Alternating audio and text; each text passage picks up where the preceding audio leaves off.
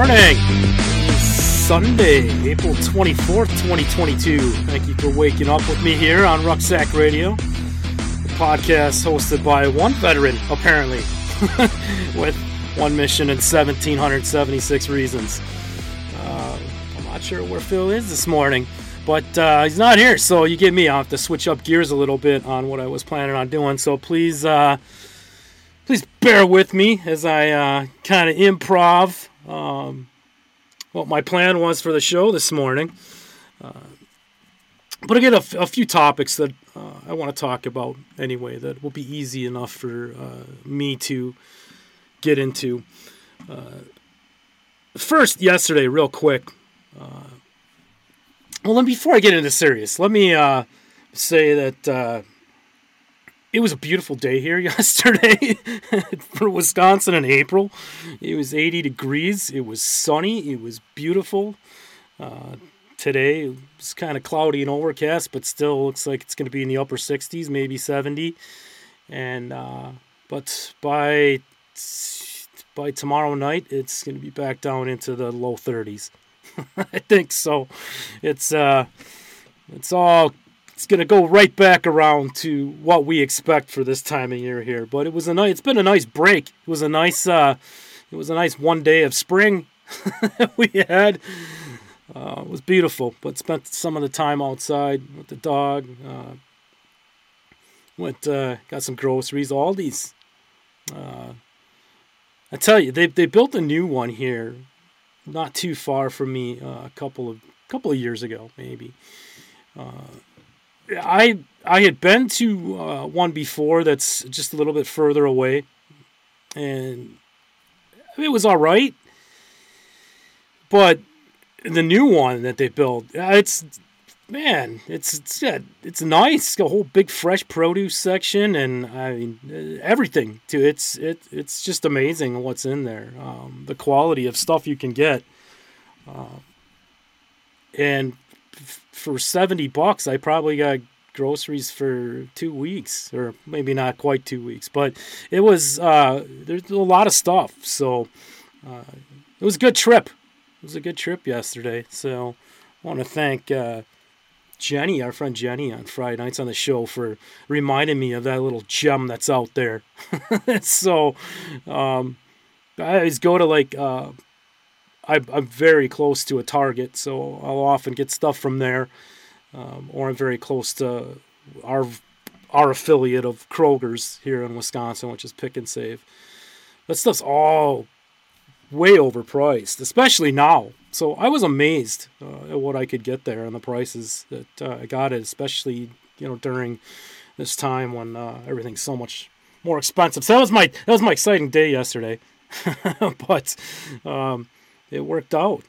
I'm telling you, I got a couple of pounds of lunch meat. I got everything. I even got that 6-pack of hard root beer from there. It was delicious. But like a 3-pound pack of pork chops.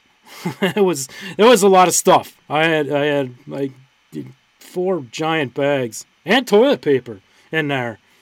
A pack of toilet paper. So, it's not Charmin, but it doesn't seem to be rough or anything, so it worked. But it's the little things we get excited about when, everything in the world is twice as expensive as it was a year and a half ago. So, thank you, Joe Biden. Asshole. Anyway, it's not the Putin price hike. Not at all. That contributed very little to the tail end of this. But, I was watching yesterday. I shouldn't say watching. I had my earbuds in as I was walking Gibbs, and I was listening to Fox in the morning, and it's hard for me to stomach Cavuto because he's such a putz, and Cavuto's really, he's deceptive. I wouldn't say that he's deceitful, but he's very deceptive. And he hates Trump. There's no doubt about that. You can tell that he is not a Trump guy at all. And but when he tailors his news, he always tries to get his guests to say something shitty about Trump. He always tries to coach the conversation in a direction where it's contentious about Trump. It's amazing. He's just he's a putz. But and he had Fauci on yesterday. I don't know why we continue to give this asshole airtime. COVID will go away as soon as Fauci goes away. You know, Fauci was on there saying that that courts should defer to public health experts like him, basically saying that the principle of a court overruling a public health judgment by a qualified organization is disturbing in precedent that it might send. No, what's disturbing in precedent is an unelected bureaucrat having authoritarian power over the entire country. That's what's disturbing in precedent, you little fucking gnome. Oh, man, I told myself I was going to try to mind my P's and Q's this morning, but now that I'm getting into this... He said we are concerned about the courts getting involved in things that are unequivocally public health decisions. Well, when they're public health decisions that the public doesn't have any say in, that's a problem. The public's only defense and the only voice is the courts. That's how our system works, you little Nazi. I used to get pissed at people whose argument all the time would be Nazi. Like, the minute you use Nazi, your argument's disqualified. Well, no, it's appropriate in some cases. And Fauci is one of those cases. It blows my mind how his arrogance is just, it's seeping out of him. It just pours out of him. It's disgusting. But so he was on Cavuto, and that was his spiel yesterday. It was annoying. I turned it off. I quick flipped to my tunes, and I had Tool cranking then, and that was fun. That put me in a better mood then. So as soon as I heard Fauci's voice, I'm like, all right, what's this little elf gonna say now? And then he said that, and I was like, oh no. And then Cavuto's not even saying anything about it. He's not even like standing up for, like the fact that this is our constitutional process and this is the voice we have when little shits like you decide that you should have all the power in the country. It's a putz. Another article I saw, Robert Reich did an opinion piece for, I don't know if it might have been Real Clear Politics or USA Today or something like that. And he said that Elon Musk wants to own Twitter to protect his freedom, not everyone else's. Right. It says, when billionaires like Musk justify their motives by using freedom, beware. What they actually seek is freedom from accountability. They want to use their vast fortunes to do whatever they please, unconstrained by laws or regulations, shareholders, or even consumers. No, I think you have Musk confused with Dorsey or Zuckerberg or Bezos or Bloomberg. It's ridiculous. All these leftist big billionaire voices and not an issue, but now that Musk wants to do it, he wants to get in there to save speech. And how is he not constrained by laws? He's filing all the lawful paperwork for this. He's following the regulations.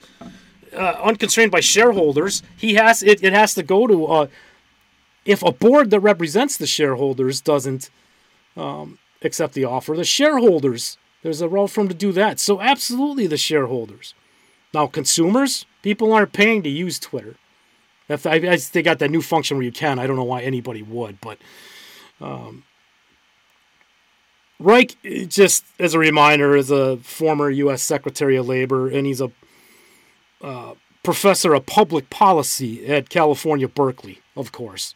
So that explains Robert Reich. I think you could pretty much just define anybody's character by associating them with Berkeley, if that's if they have a tie there. That pretty much tells you everything you need to know. I hope Musk is successful in this. I have no doubt he's going to be. He's put too much effort into this now, securing the financing with wiggle room in there too. Musk is going to end up owning Twitter. I feel almost certain about that. And it'll be interesting to see what he does with it. We've talked about that a lot. The fallout's going to be amazing, though. So, Exxon has prohibited the alphabet flag. Let's just call them the alphabets flag, with an S, plural, because it's LGBTQ whatever and BLM flags. So they're prohibiting those flags that basically want to stay neutral, so they're not allowing flags of any position out there. Good. That's the way it should be. I get pissed when I see embassies with the rainbow flag. What is that? You couldn't put the don't tread on me out there. You couldn't put the rebel flag out there. You couldn't put any other flag of any other ideology or belief system out there. I just don't understand it. I still don't understand how such a minority percentage of people can have so much power over the social narrative and over the rest of our lives. I'm not talking about a simple, like it's just the other end of a simple majority or something. It's like a very small fraction of people, like not even 3%. In this case, not even 3% of Exxon's employees, 80,000 some employees they have around the world, not even 3% of them are a part of Exxon's got this they've got all these committees and stuff in their company, and one's like a pride committee or something, and there's like 3,000 Exxon employees that belong to it or whatever. So, I mean, they're a large company that stretches across the world, so I think it's a good sample size of what the actual percentage is. So good for Exxon. I don't need the rebel flag or any other flag flying out front of any corporation other than the United States flag, and maybe the state flag of wherever that building happens to be located at. That's it. That's all it should be there, because that's about unity. It's not a virtue signal. It's not about highlighting a specific group. It's about everybody, all unity, United States. But I'm a hater for saying something like that. It's on just, ugh. It's gross. I was going to get, I had this one. I'll share this anyways, because the story I think is important. I was going to ask Phil to guess what this guy did. And then, hold on, it's a little slow probably to load. It's because Adobe's running in the background. I've only got like 8 hours left of that processing of Friday night's show. So that'll be up sometime this evening. But I was going to ask Phil what this guy did. And it's not a dude at all, but there's a story that said, amid public concern about grooming kids, American Library Association picks Marxist lesbian as president. A large organization that drives the training of U.S. librarians and their use of public funds has chosen a self-described Marxist lesbian as its next president amid growing concern about libraries actively connecting children to sexually explicit materials. Emily Drabinski was elected president of the American Library Association last week, and she takes office in July 2023. The ALA's approximately 54,000 members include librarians, libraries, library graduate schools, members of library boards and associations, and library students. The vast majority of its membership fees, therefore, are provided by taxpayer funds. This is... in her tweets, she admits she's a Marxist. And so this should highlight even more why it's so important that we stay hot on the issues of schools and take our school boards back, because ultimately the local boards and the states have more jurisdiction over what someone like this might try to have woven into curriculum. So again, this is the American Libraries. It's not anything to do with the school system, but she was endorsed by Randy Weingarten, right, the head of the largest teachers union out there. So it's all, again, if she was the most qualified person for the job, great. She met all the criteria and was the most qualified person, Fine, but it's not about that. We know it's never about that anymore. It's about having to. Yeah, I won't. I tell you what. I tempted to cut my library card up. So Sarah said she would go to and want to never go to a library again. I want to cut my library card up. Because I just can't imagine what's going to be. Yeah, here's my issue. I don't necessarily have a problem with public libraries having whatever else information they want in there, but what is she going to have removed from public libraries? Is she going to have books about the Federalist Papers and Anti-Federalist Papers removed from the libraries? You know, what else is she going to have removed? So I'm not as much concerned with what she's going to add out there, but I want all the information. Put it all out there so I can see it and know it. But what is she going to have removed and taken out of libraries? I haven't seen this on the news anywhere about this individual, so I don't know why it's not being covered out there. I would think, at least on right-side channels, I would expect something like this to be covered. But I don't watch Newsmax or OANN. It's just too far wonky for me. But I haven't seen it in their headlines. I haven't seen it on Fox. But that's it. I bet it's probably Don Lemon probably did a whole segment on her, right? I haven't seen that. Who knows? Maybe it is out there, but I used to have so many books. I lost them. Oh man, it's a bummer. I just saw that in the chat. Building your own library. Yeah, books are amazing. I like the feel of a book. I could read online stuff. That's great, but I find myself sometimes just skimming faster and speed reading more when I do that. Parsing through things a little bit more. But, like the feel of an actual book, there's something about having that knowledge that, I don't know what it is. You can touch it, you can feel it.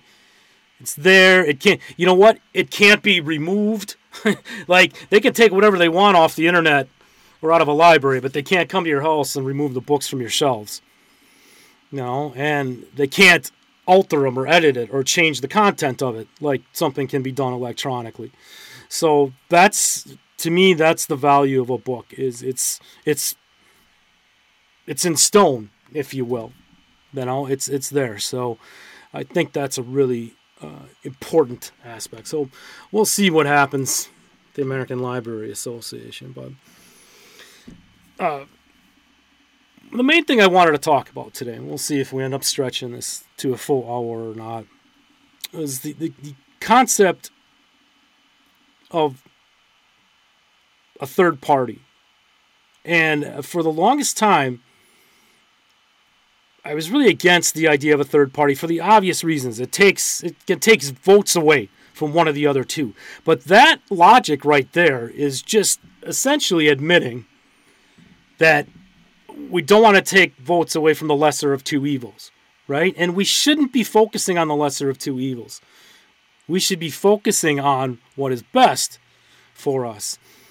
I don't think the answer is a third party. I think the answer is 4, 5, 6 parties. And let me explain why I say that. Because that might sound a little absurd to a lot of people. The Democrats are already going to split. They're going to have 2 parties over there. You're going to get a third party out of that. But you have a whole movement on the right side that's not really happy either, that's not leftist thinking. I think we're going to, in a few years, I think we're going to have a minimum of 4, maybe 5. And I think that's good. Because it decentralizes things. It puts the 2 major parties on notice that you're not representing us all anymore. The UK has many, a lot of countries do. In the United States, technically, there's the Green Party and the Libertarian Party, and there's the Constitution Party. I mean, there's all kinds of other parties that they haven't had any prominence. And maybe it's one of those parties that becomes, or several of those parties that become bigger again. I saw an article. It was on the Bill of Rights Institute, and I didn't really agree with the way some of it was written, but I want to read some of this, and then it's going to kind of explain. I'm going to go into why I feel the way I do. This is one of the great debates. The title was, "Would you have been a Federalist or an Anti-Federalist?"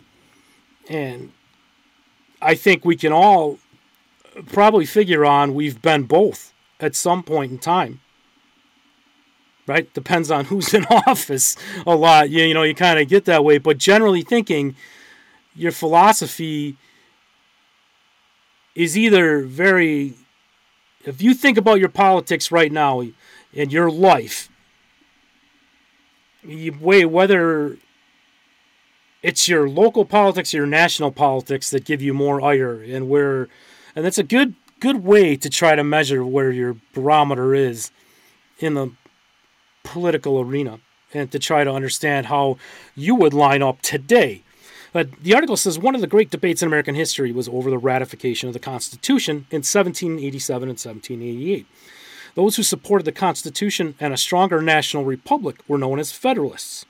Those who opposed the ratification of a Constitution in favor of small localized government were known as the Anti-Federalists.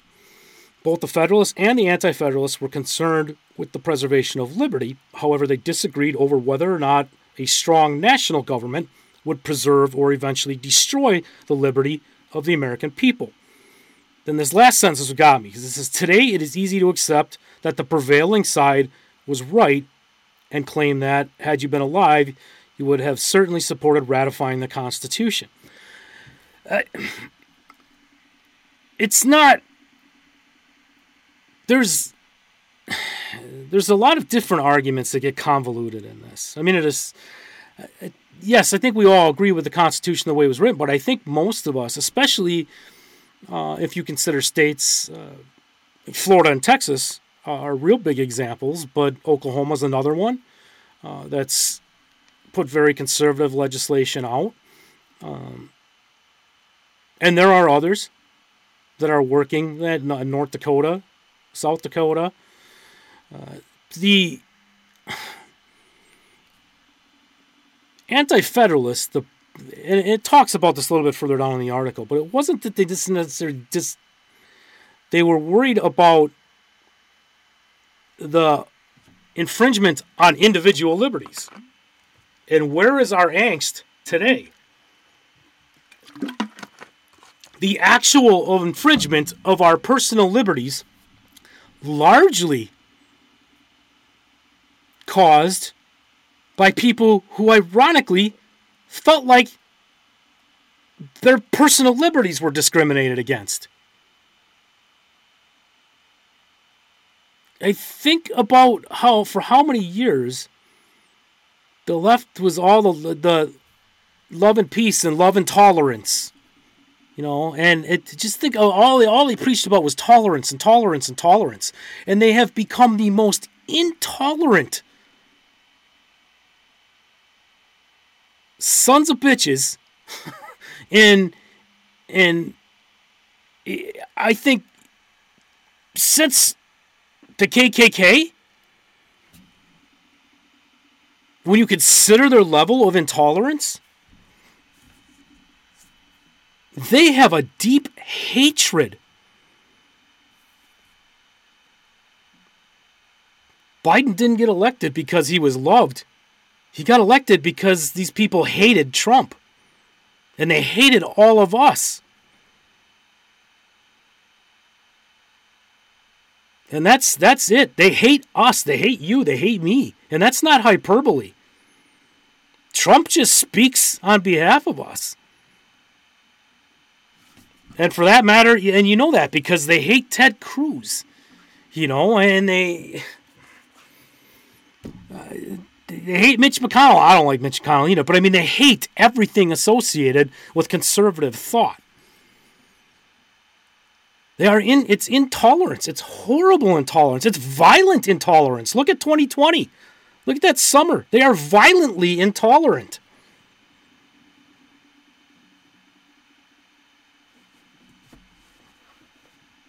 Can you imagine 2020 under just about any other president, at least prior to Obama? I mean, it happened during Trump's reign, and I'm still pissed. And the only reason he didn't use the powers he should have used, the Insurrection Act, in many cases, and people get the Insurrection Act. They often confuse it with martial law. It's not the same thing. The Insurrection Act is limited. It's focused in a particular area, and it's driven by situations and by state request in many cases. It has to be, unless there's other federal conditions that meet. There's federal institutions that are in danger, like the courthouse in Portland. But it was used, the Insurrection Act was used in the 92 riots, the Rodney King riots. And it knocked those down in a relatively quick amount of time compared to what we're used to seeing now. Everybody remembers that awful video. I mean, I remember the awful video of Rodney King. That was horrible.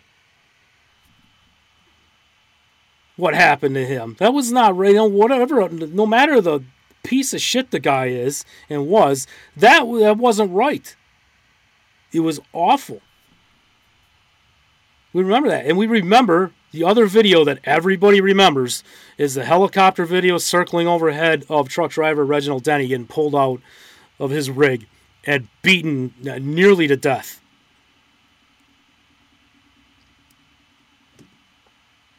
Those image. I mean, that image is right there in your face. I mean, it's one of those things that everybody saw on TV and everybody remembers that. I think, anyways. And it's what the Insurrection Act was used to quell those riots. It's not martial law. It uses some of the same tactics in operation in a very confined area for a specific reason. But Trump could have used that, and he didn't, only because he was worried about the political ramifications, which in hindsight was a bad call, a really bad call now, right?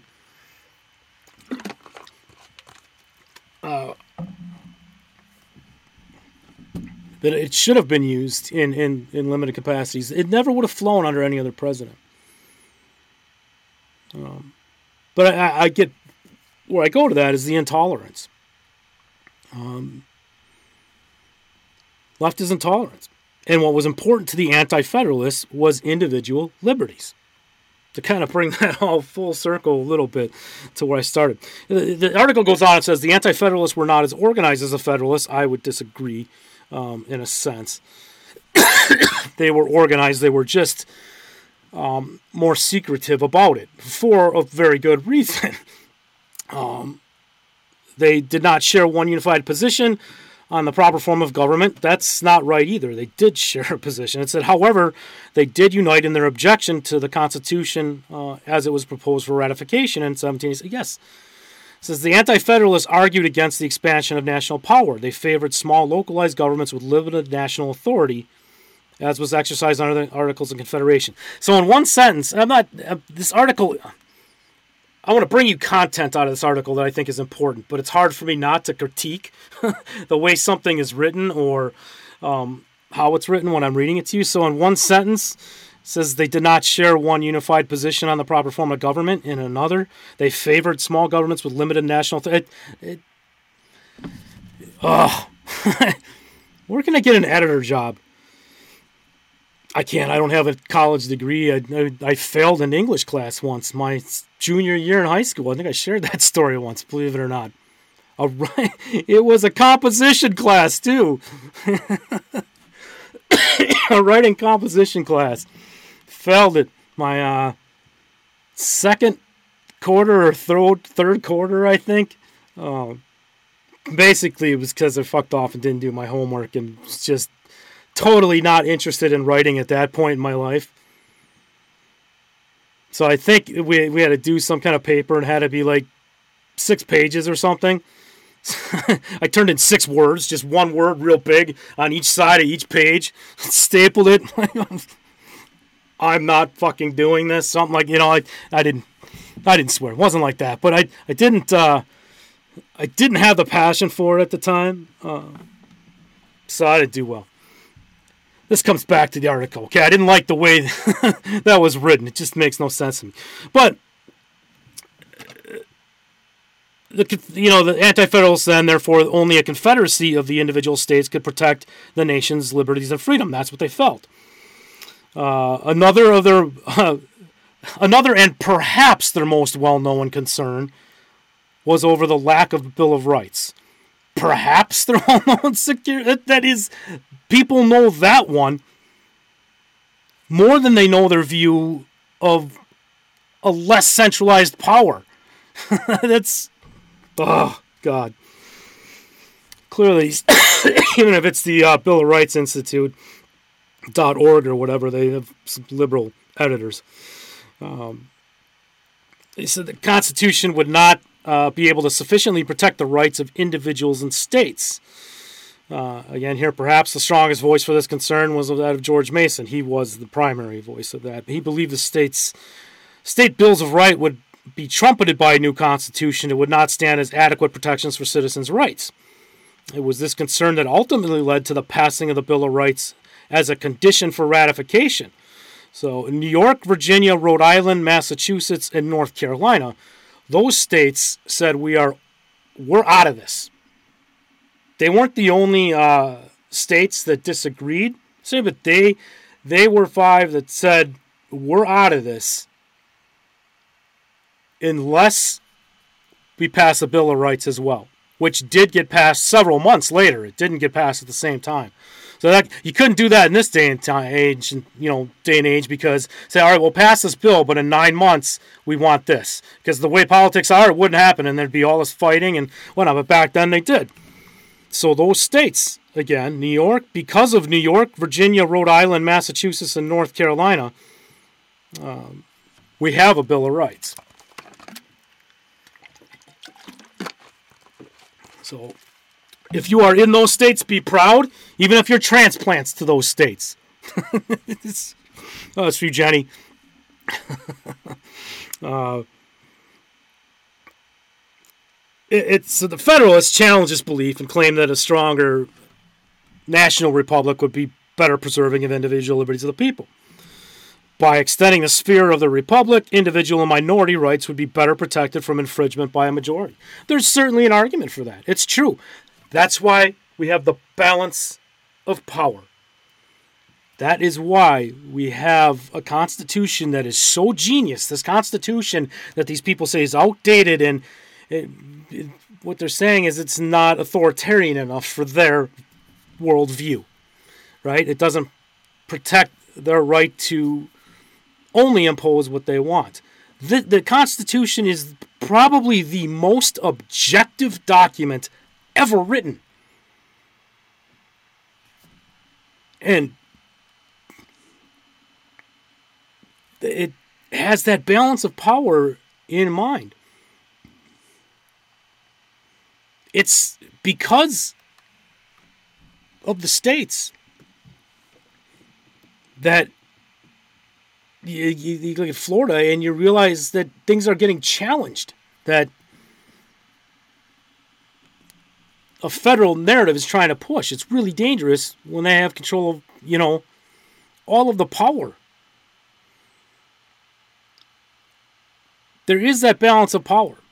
The federal government should be able to put a check on the states if, say, all of a sudden, New York decides it's going to take away all your guns.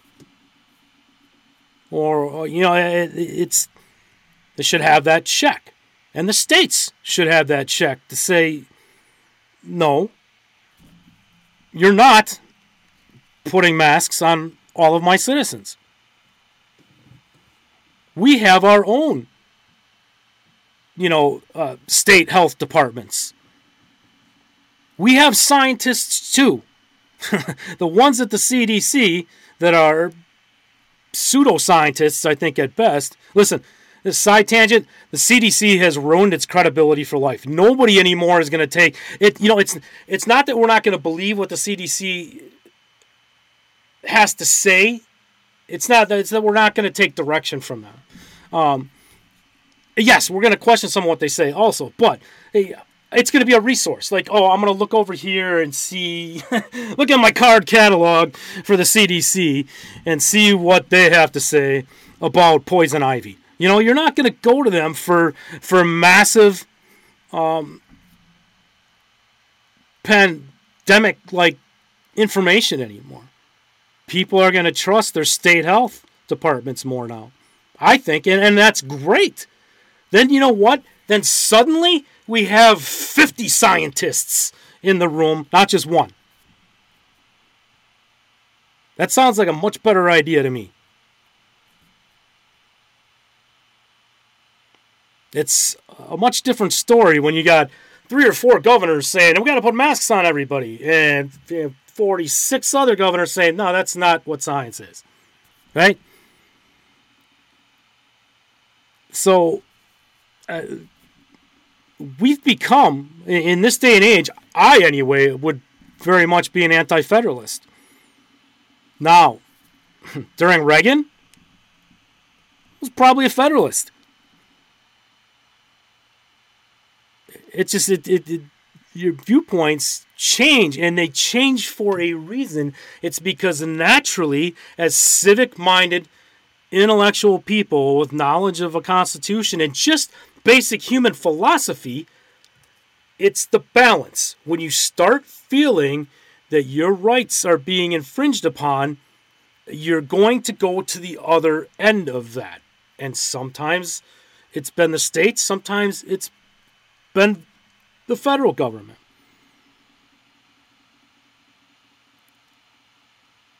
The balance of power, the beautiful, objective balance of power in our fundamental, organic, raw, vegan constitution. I don't know. It's my constitution's full of meat and potatoes. It's got all kinds of good stuff in there. My constitution's like a good beef stew. But it uses like chunks of ribeye in it instead of, tougher beef. I don't know. What do you guys, if in the chat, you have thoughts on it? Am I thinking crazy? But where I'm going with this is you had several, you had 2 main opposing ideals, but there was several different thoughts about it with the states.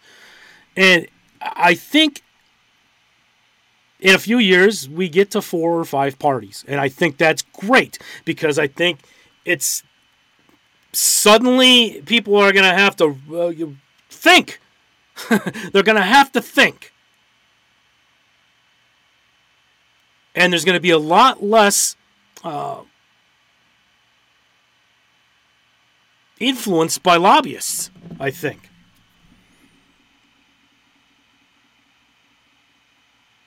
And I think that's what ultimately breaks down the power. A third party, yes. But we're still in a position where we're trying to figure we want the lesser of 2 evils. And more parties means that more people are engaged, and it just, I think that's how we get back to the organic, fundamental place that the Federalists and the Anti-Federalists, our founding fathers, where their viewpoints were. All these different local politics were different in Rhode Island than they were in North Carolina in the late 1700s. But they shared a guiding principle about their individual liberties. Right? They didn't think that one government ruling over everybody was a good idea without the amendments, of course. And that's why their condition of ratification was that. But there was varying ideas, and that's what we get back to. When we get back to our local governments, locally civic minded, we could share guiding principles. We could share belief in, we all want a strong national security. We all want to, this group all wants a strong border. But some of this group are, maybe more liberal-minded in one area or another. And it just, I think we're going to get to that place where you still have two prevailing points of view on some larger issues or guiding principles, but you're going to have substantial separation on those two sides. And that's what breaks it down. That's what gets us back to, logically and fundamentally, philosophically, I think that's what does it.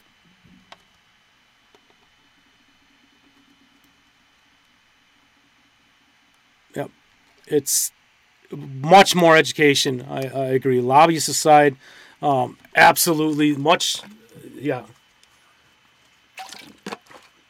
The education is huge, and it's a choice. It's entirely a choice. I didn't decide that till way too late.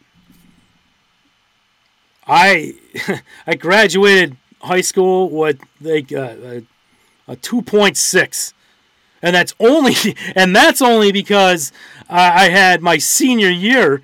I had like almost a 4 point because I had all the credits I needed, and I just took a bunch of electives, which I took all history and government and civics and world history, history and Western civilization. I filled it with that because that's the only stuff that really interested me. So my senior year, I just cruised through. But I didn't. The other years, I just didn't. I wasn't interested in learning. I wasn't. Was bored with it. I didn't. I didn't pay attention. I was lazy with it. But I made the choice later in life to educate myself. Everything from, the Iliad and the Odyssey to, Plato's Republic to Lincoln to I've made the choice, and everybody has that choice. That ultimately is going to come. It comes down to parenting and what kind of value are you? Not that you're necessarily reading in front of your kids every night. You're reading to your kids every night. Although that's how I grew up. I grew up, and every night, my mom or dad or both read to us before bed. Think about how, I bet that's not a common thing anymore. I can't, I would be willing to say that that's probably a lost tradition, a lost value, a lost importance. I think the bonding you get with that, the awareness you get with that, the education and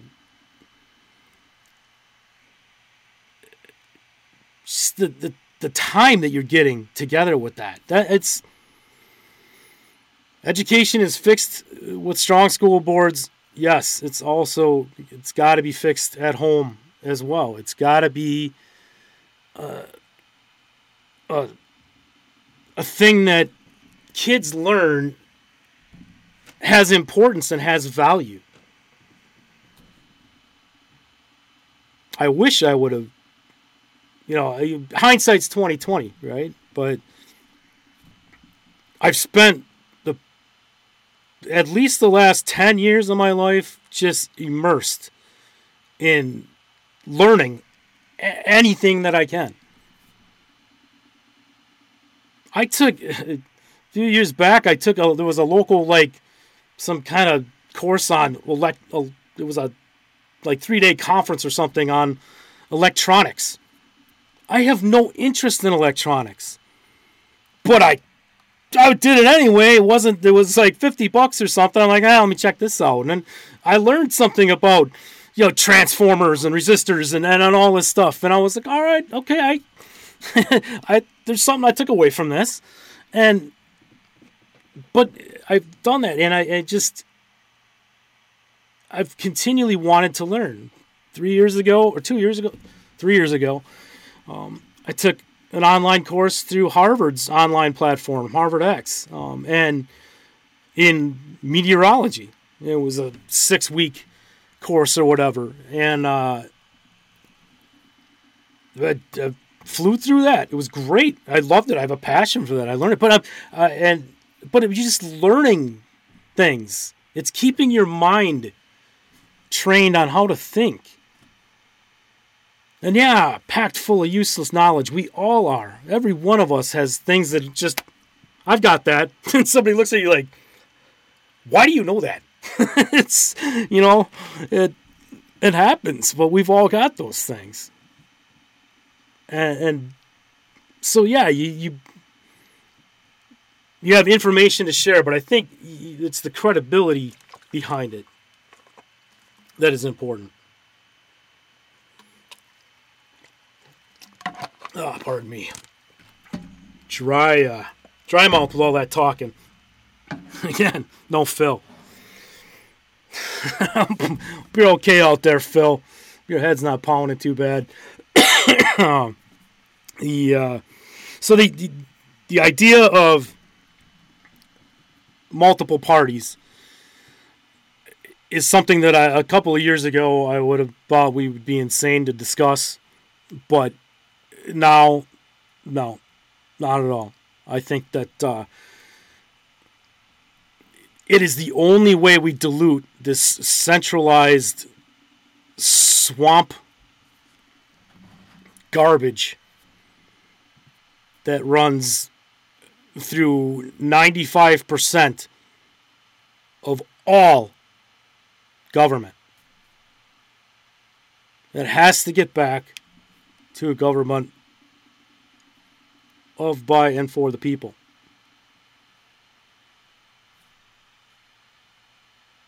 That's where we started. We didn't have anything else.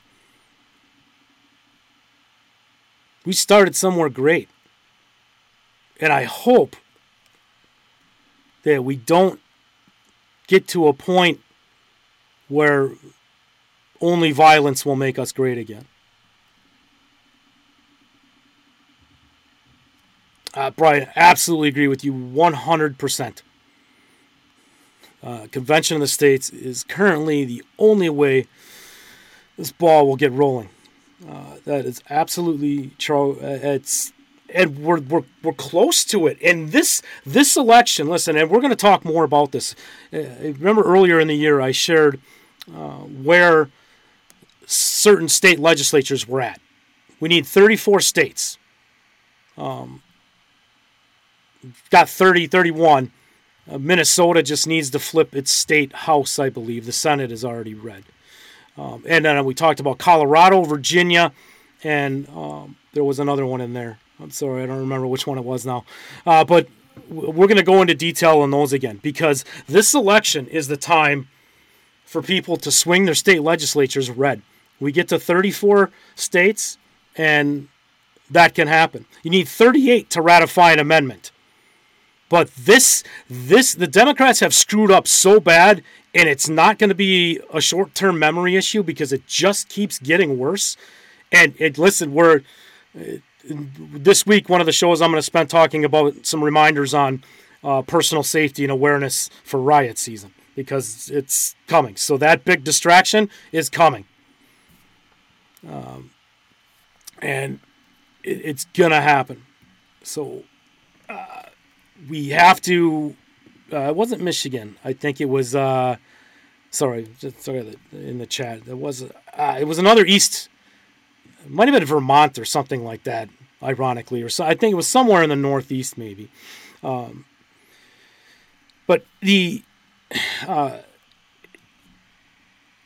the momentum is in our favor.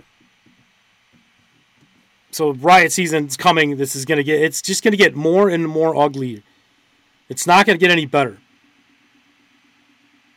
Especially when now is a time when some Democrats are starting to pull away because they're seeing what's happening at the border and they're seeing what's happening with crime. And they're like, whoa. And those are two key issues that we excel at. So we should stay on the pedal with them for sure, but we can't neglect some of the other issues that have happened with the inflation and gas prices and all that. We have got to, all of these things have to remain the argument. But now is the time where people can affect turning their states red. We get 34 states on board. You get a convention of the states. You amend the Constitution to include a number of things, not the least of which is term limits.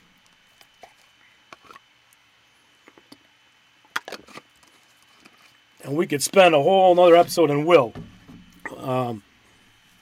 as we get closer to that time. So it's what to do. And people now on both sides, because people running around with their masks still, like, oh, thank God, I've got Governor Newsom.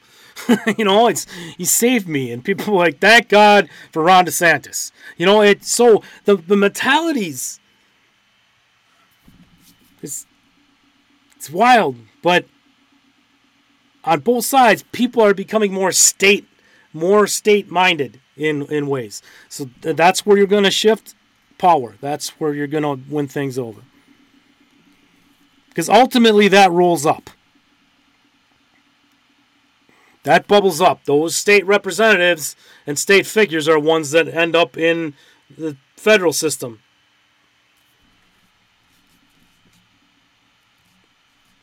And it's a natural cleansing of toxic political ideology.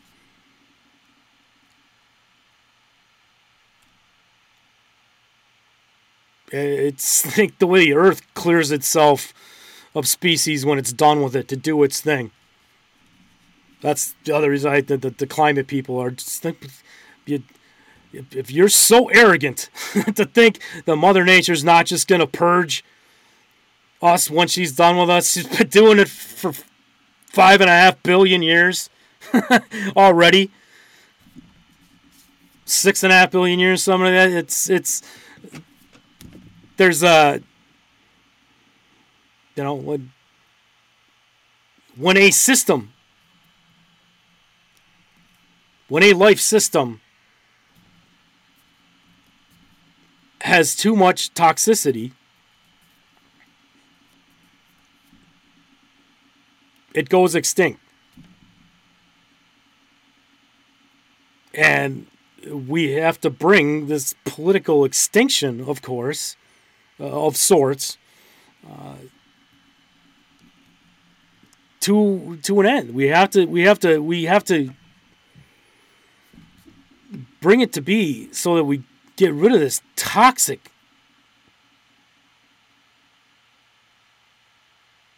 system of authoritarian rule and get back to individual state powers within all having the concerns that our original founding fathers had. National security, trade. Those were the two big things. Really.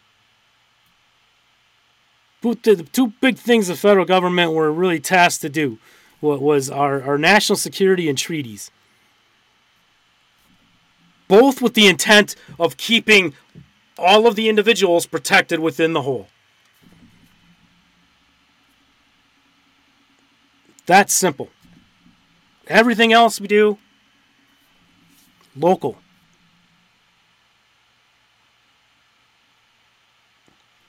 It's simple to me. It's not just simple philosophy, but it's simple freaking biology. I mean, just look at the condition of any other life system out there on the planet.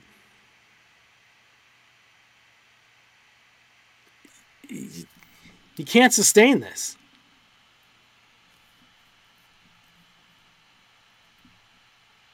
Anyway, let's whack this morning, because I had to go on a complete different tangent from what I had planned this morning.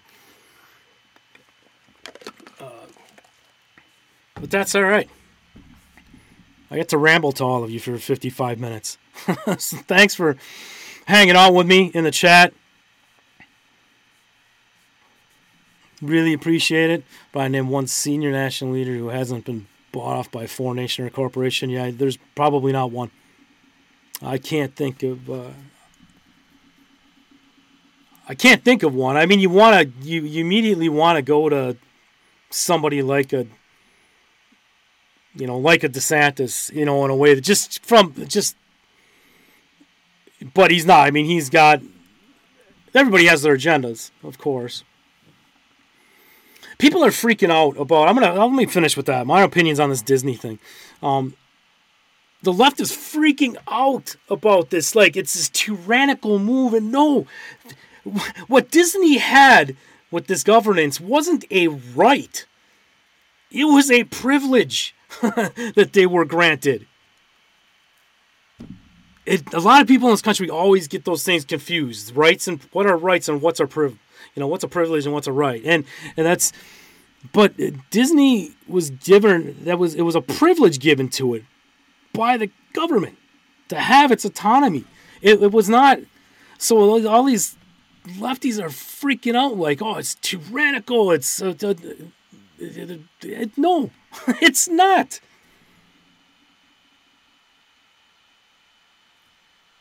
They just don't get it. Yeah, you're right. Between Disney and Twitter, we're seeing, yep, it's, oh, man. But so I don't have a problem with what Florida did. What's going to be interesting at some point, it's going to come to a mediation of some sorts. Because Disney doesn't want to lose some of its authority. And the state of Florida really doesn't want to have to clean and police and pave all of that area within Disney. Right? So the math's not going to end up working out in the state's favor on the end, I think. So they're gonna come to some kind of mediation there. But what happened was not.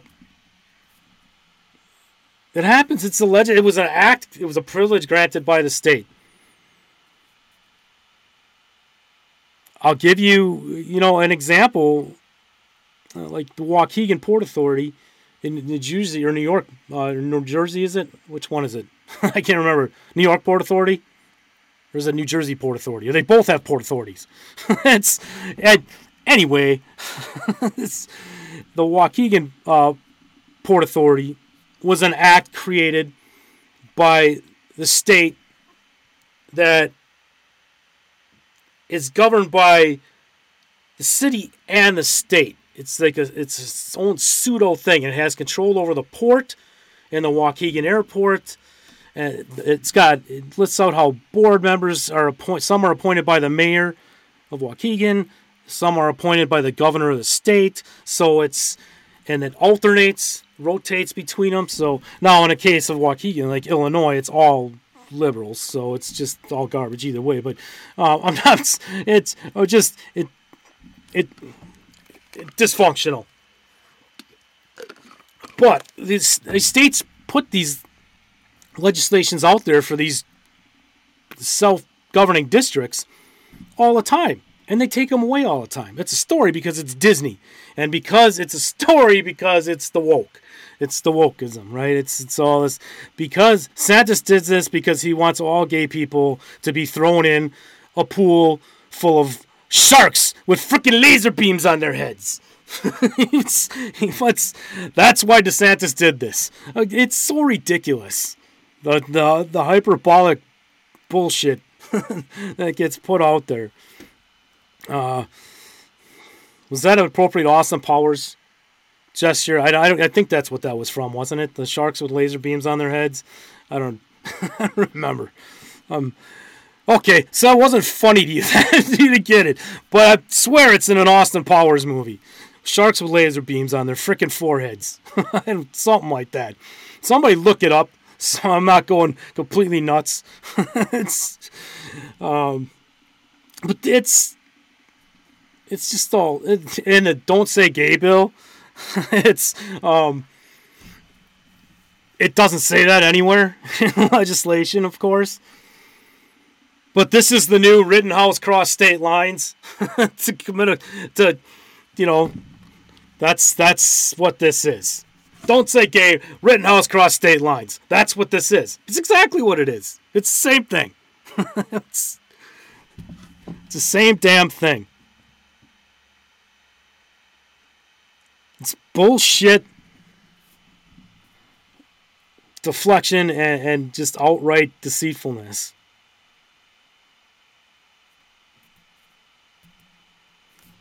But you see what happens when the pendulum swings too far. Because it can only swing so far. You know why? Science. It's physics, right? It's actual science. The pendulum can only swing so far before it swings back. And we have been on this pendulum ride for a long time. It is swinging back, ultimately to a point of balance. But it is swinging back.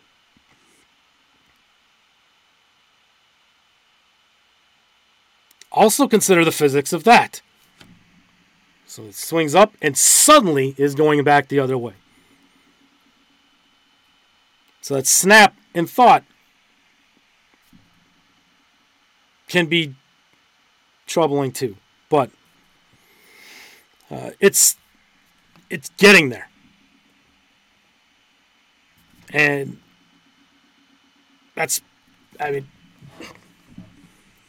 we have to. So, hey, thanks for being with me today. Really appreciate it. I went on and on and on and rambled there at the end. So thanks for sticking with me. It made no sense at all. Really appreciate hanging out with me for the whole hour.